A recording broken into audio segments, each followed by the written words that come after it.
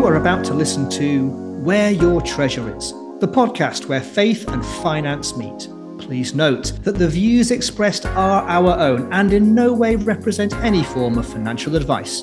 And remember, investments can go down as well as up. Happy listening.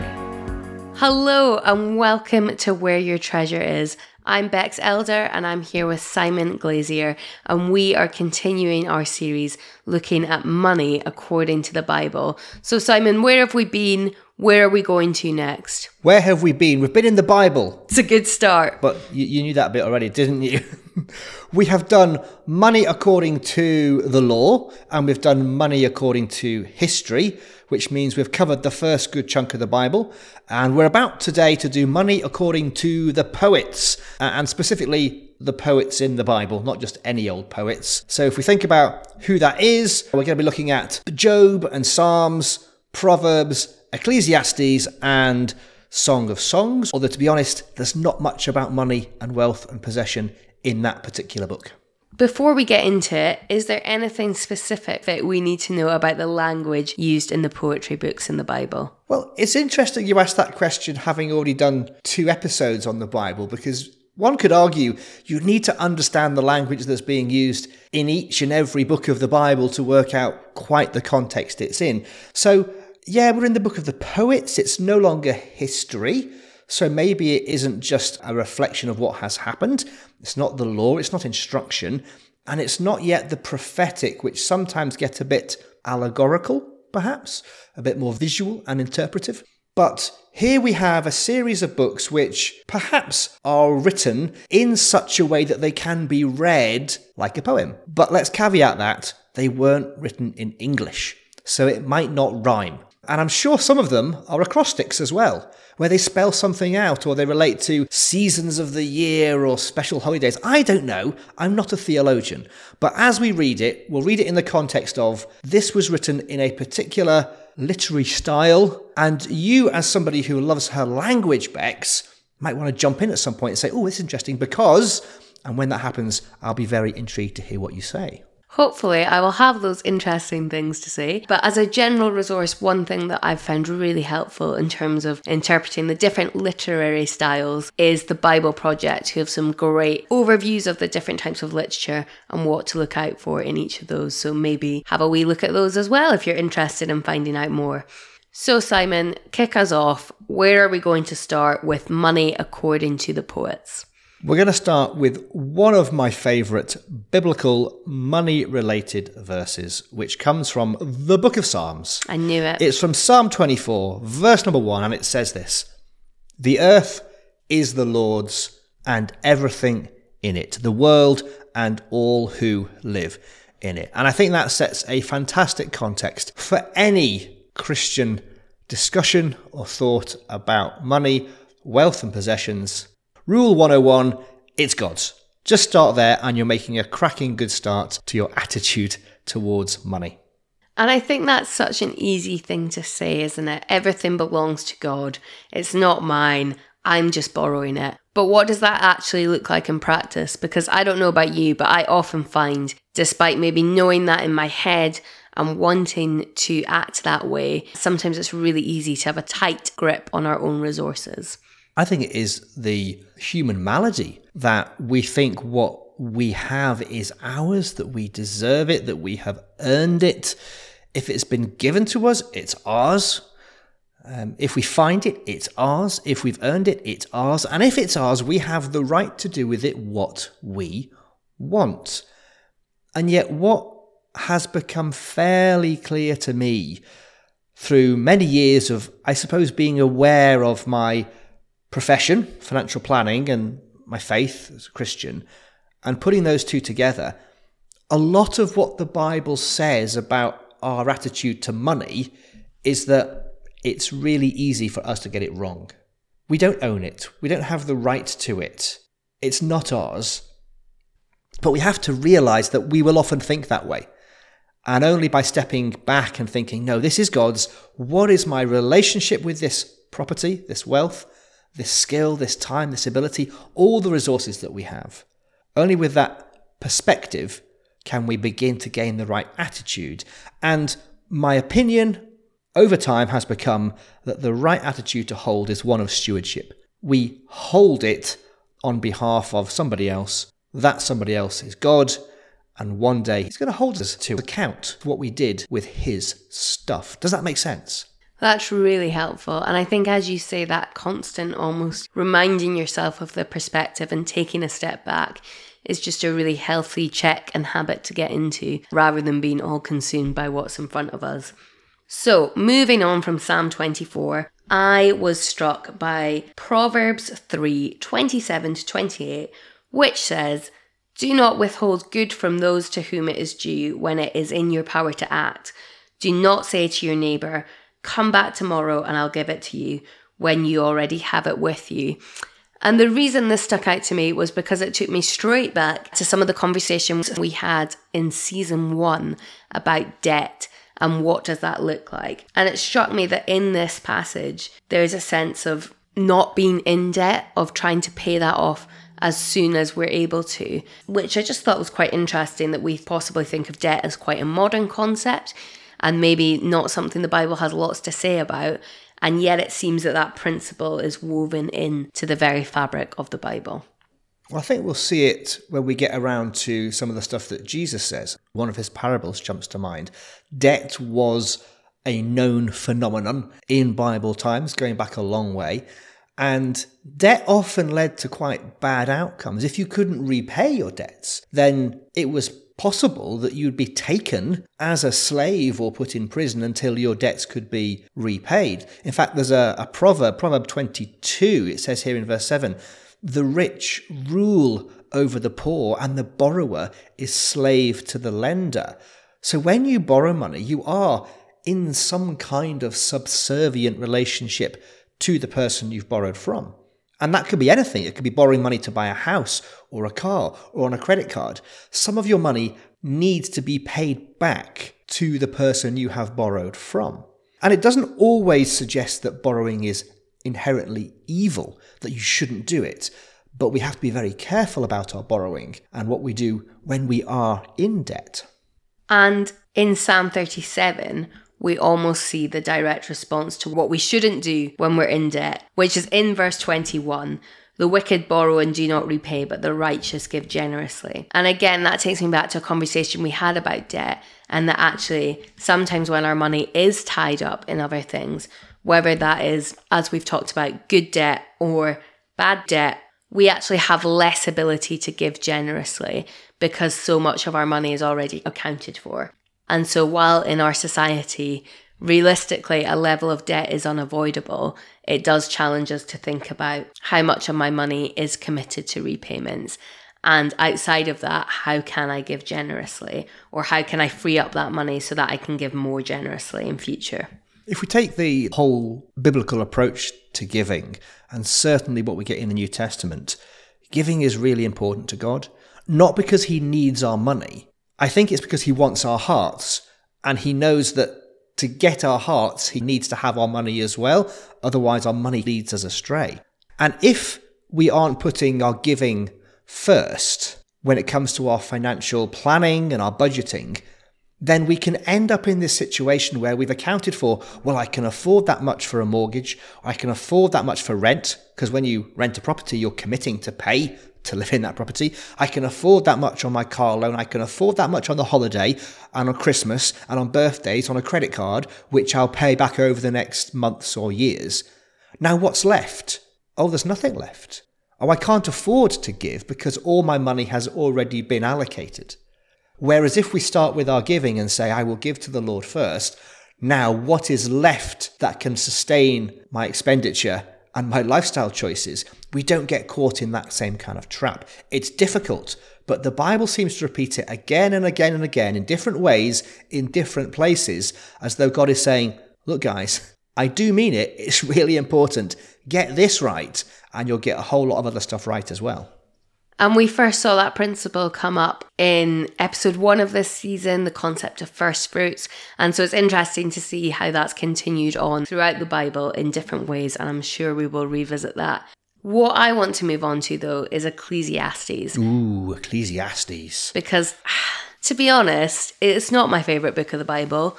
I feel a little bit sad when I'm reading it, and I'm not entirely sure what I'm meant to be taking from it other than life is meaningless. So, Simon, do you have any wisdom? What is Ecclesiastes saying to us about money?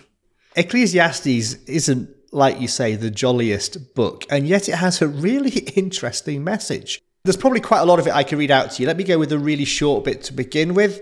Ecclesiastes 1 verse 3.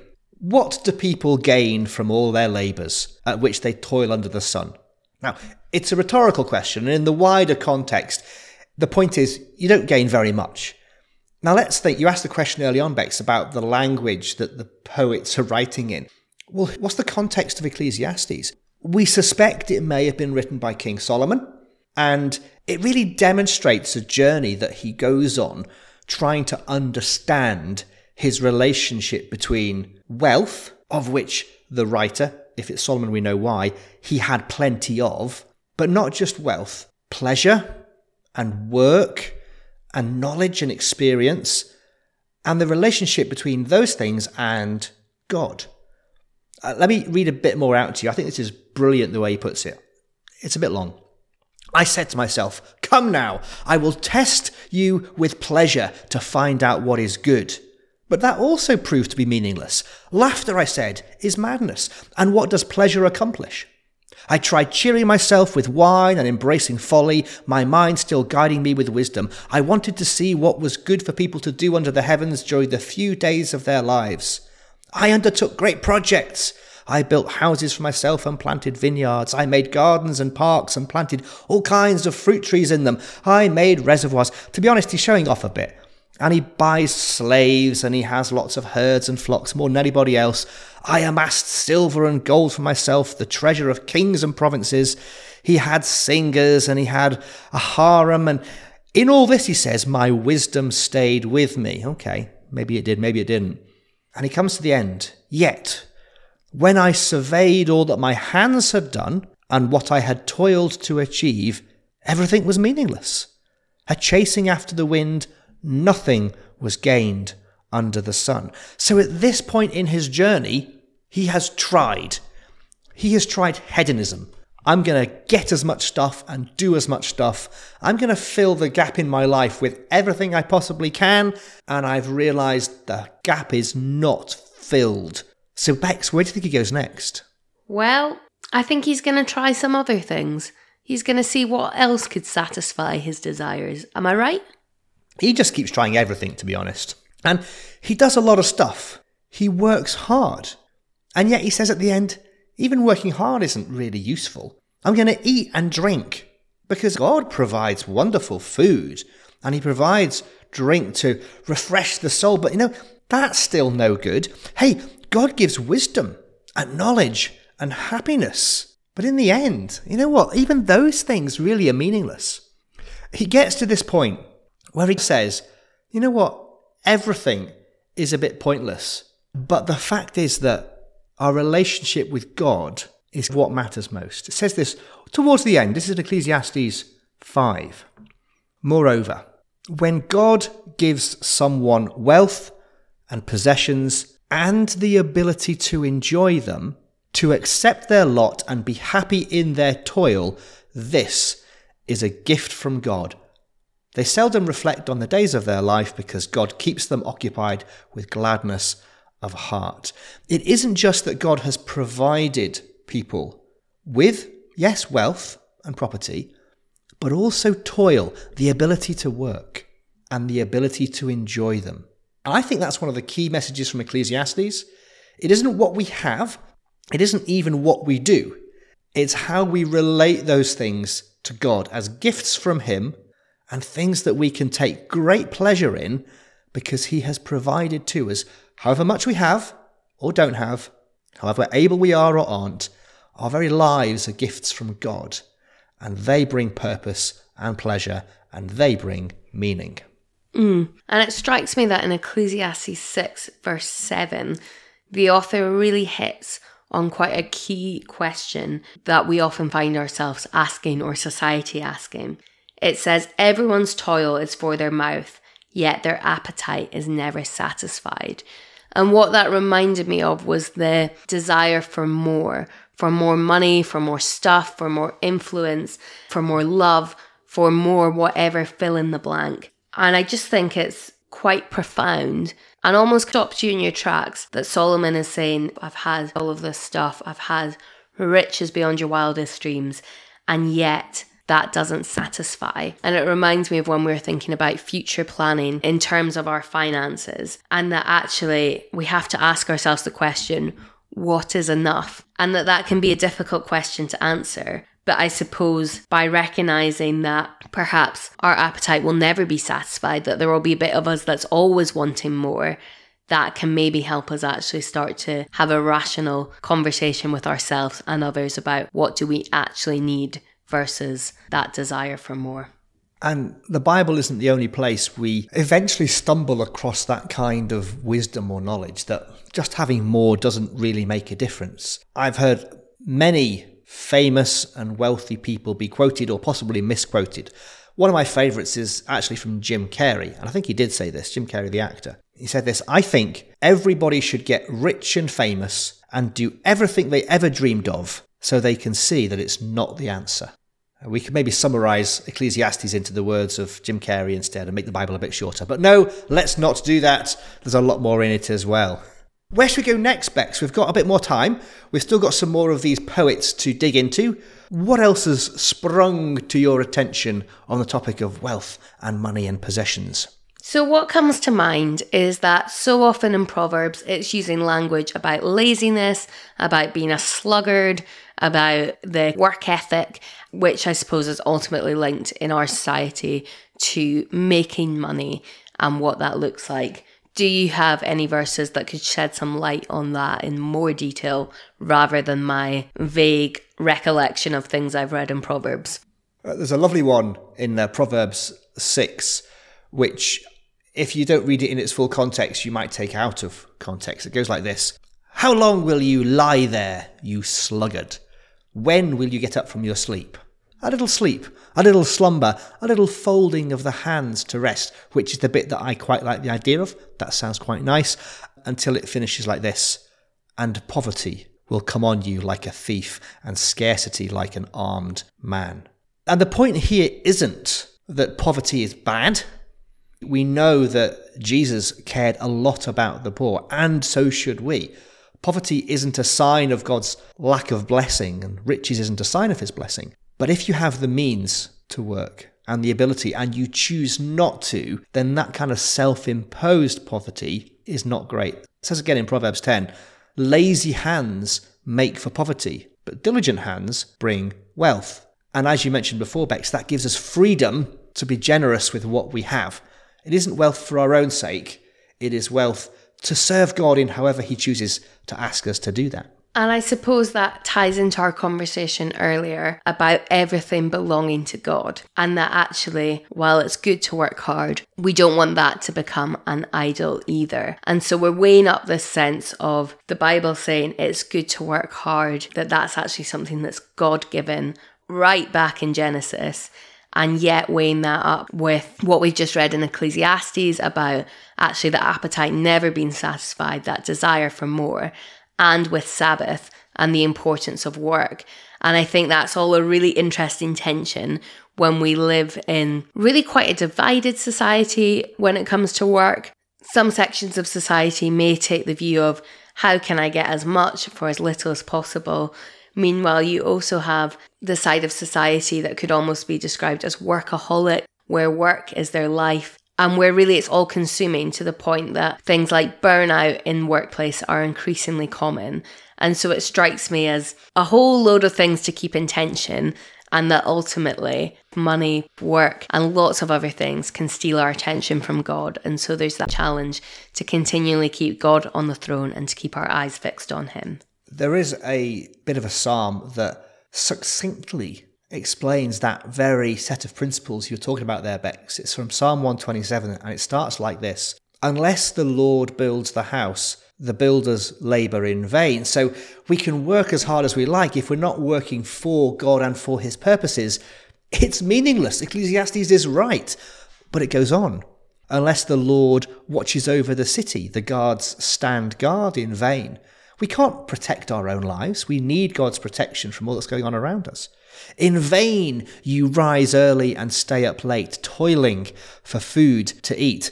And again, Ecclesiastes tells us, food is meaningless in the end. Yeah, we need enough, but not too much. And it finishes this little bit like this. For he grants sleep to those he loves. So on one hand, too much sleep is a bad thing. And on the other hand, the Lord grants sleep and rest to those who are working according to his purposes. And sleep and rest are important factors that God has built into the rhythm and routine of our lives.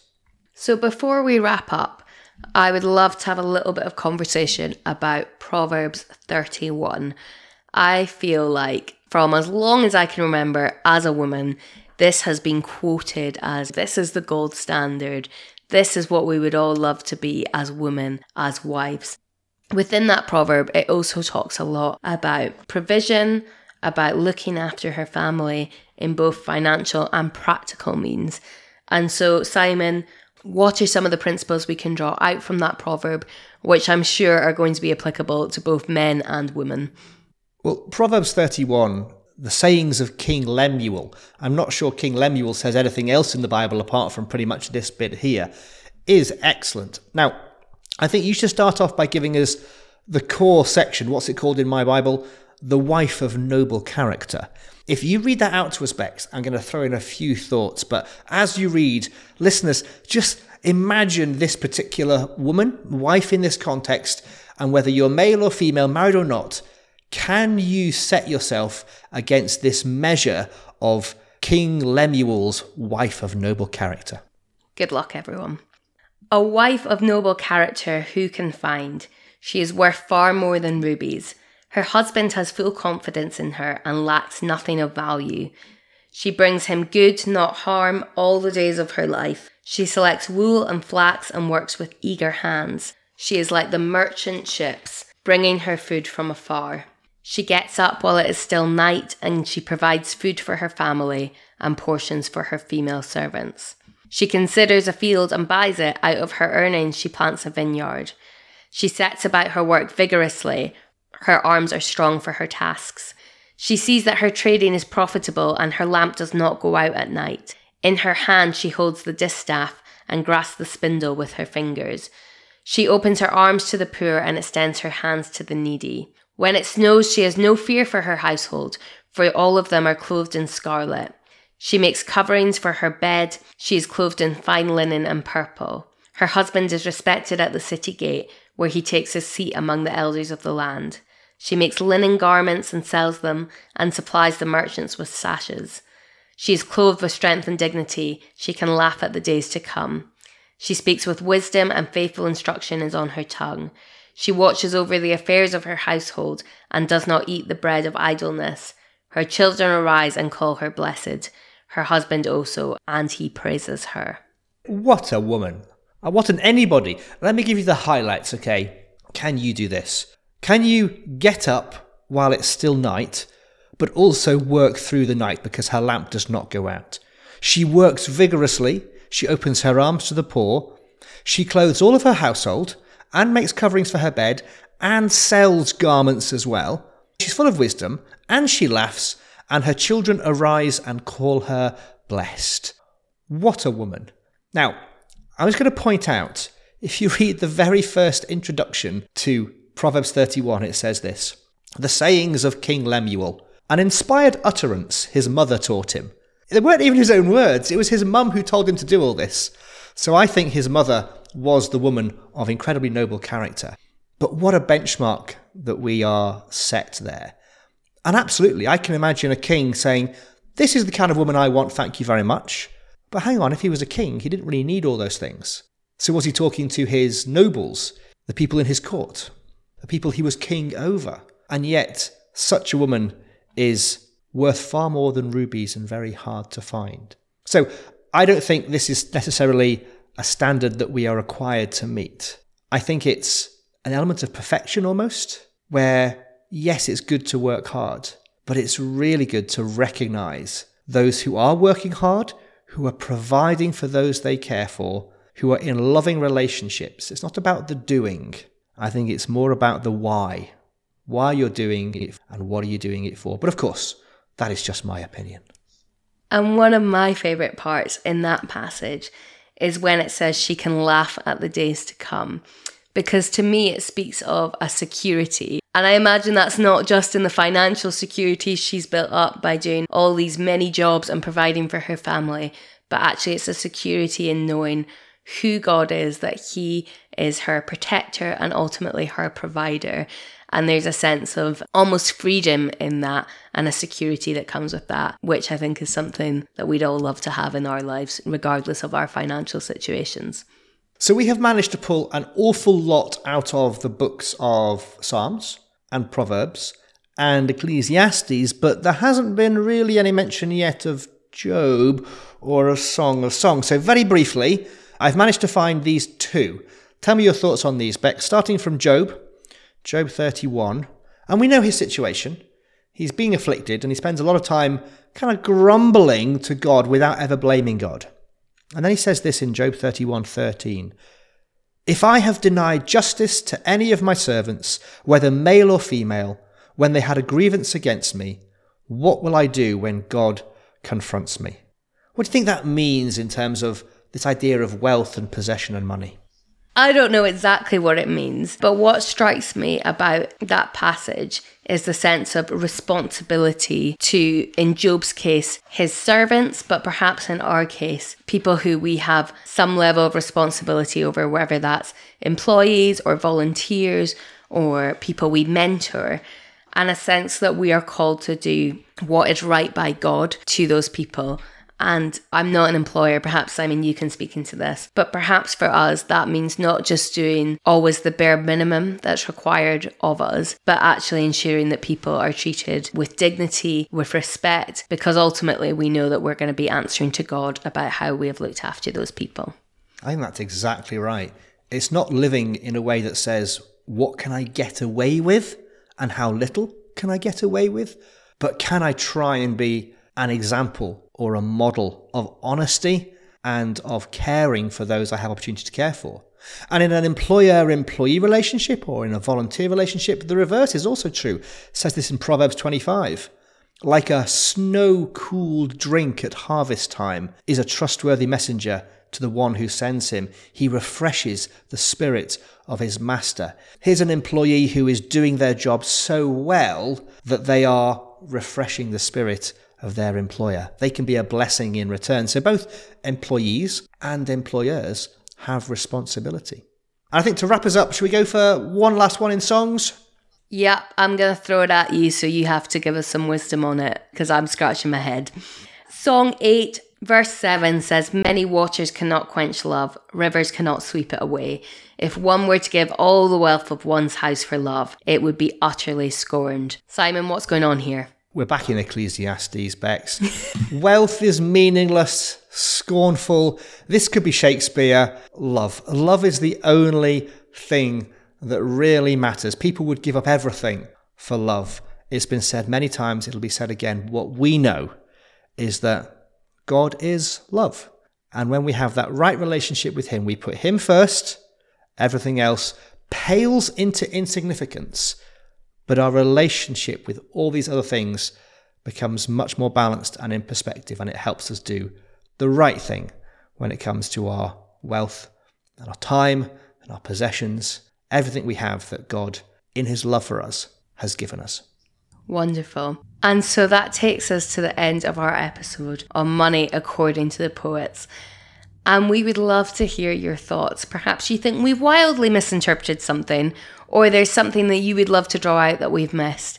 If that's you, you can drop us an email at whereyourstreasureis@freerangepodcasting.co.uk, or you can drop us a message on Instagram as well. Thank you for listening, and we'll be joining you next episode for Money According to the Prophets. We'll see you then. See you then. Bye. This podcast has been brought to you by Free Range Podcasting. Let us take you where you and your podcast want to go.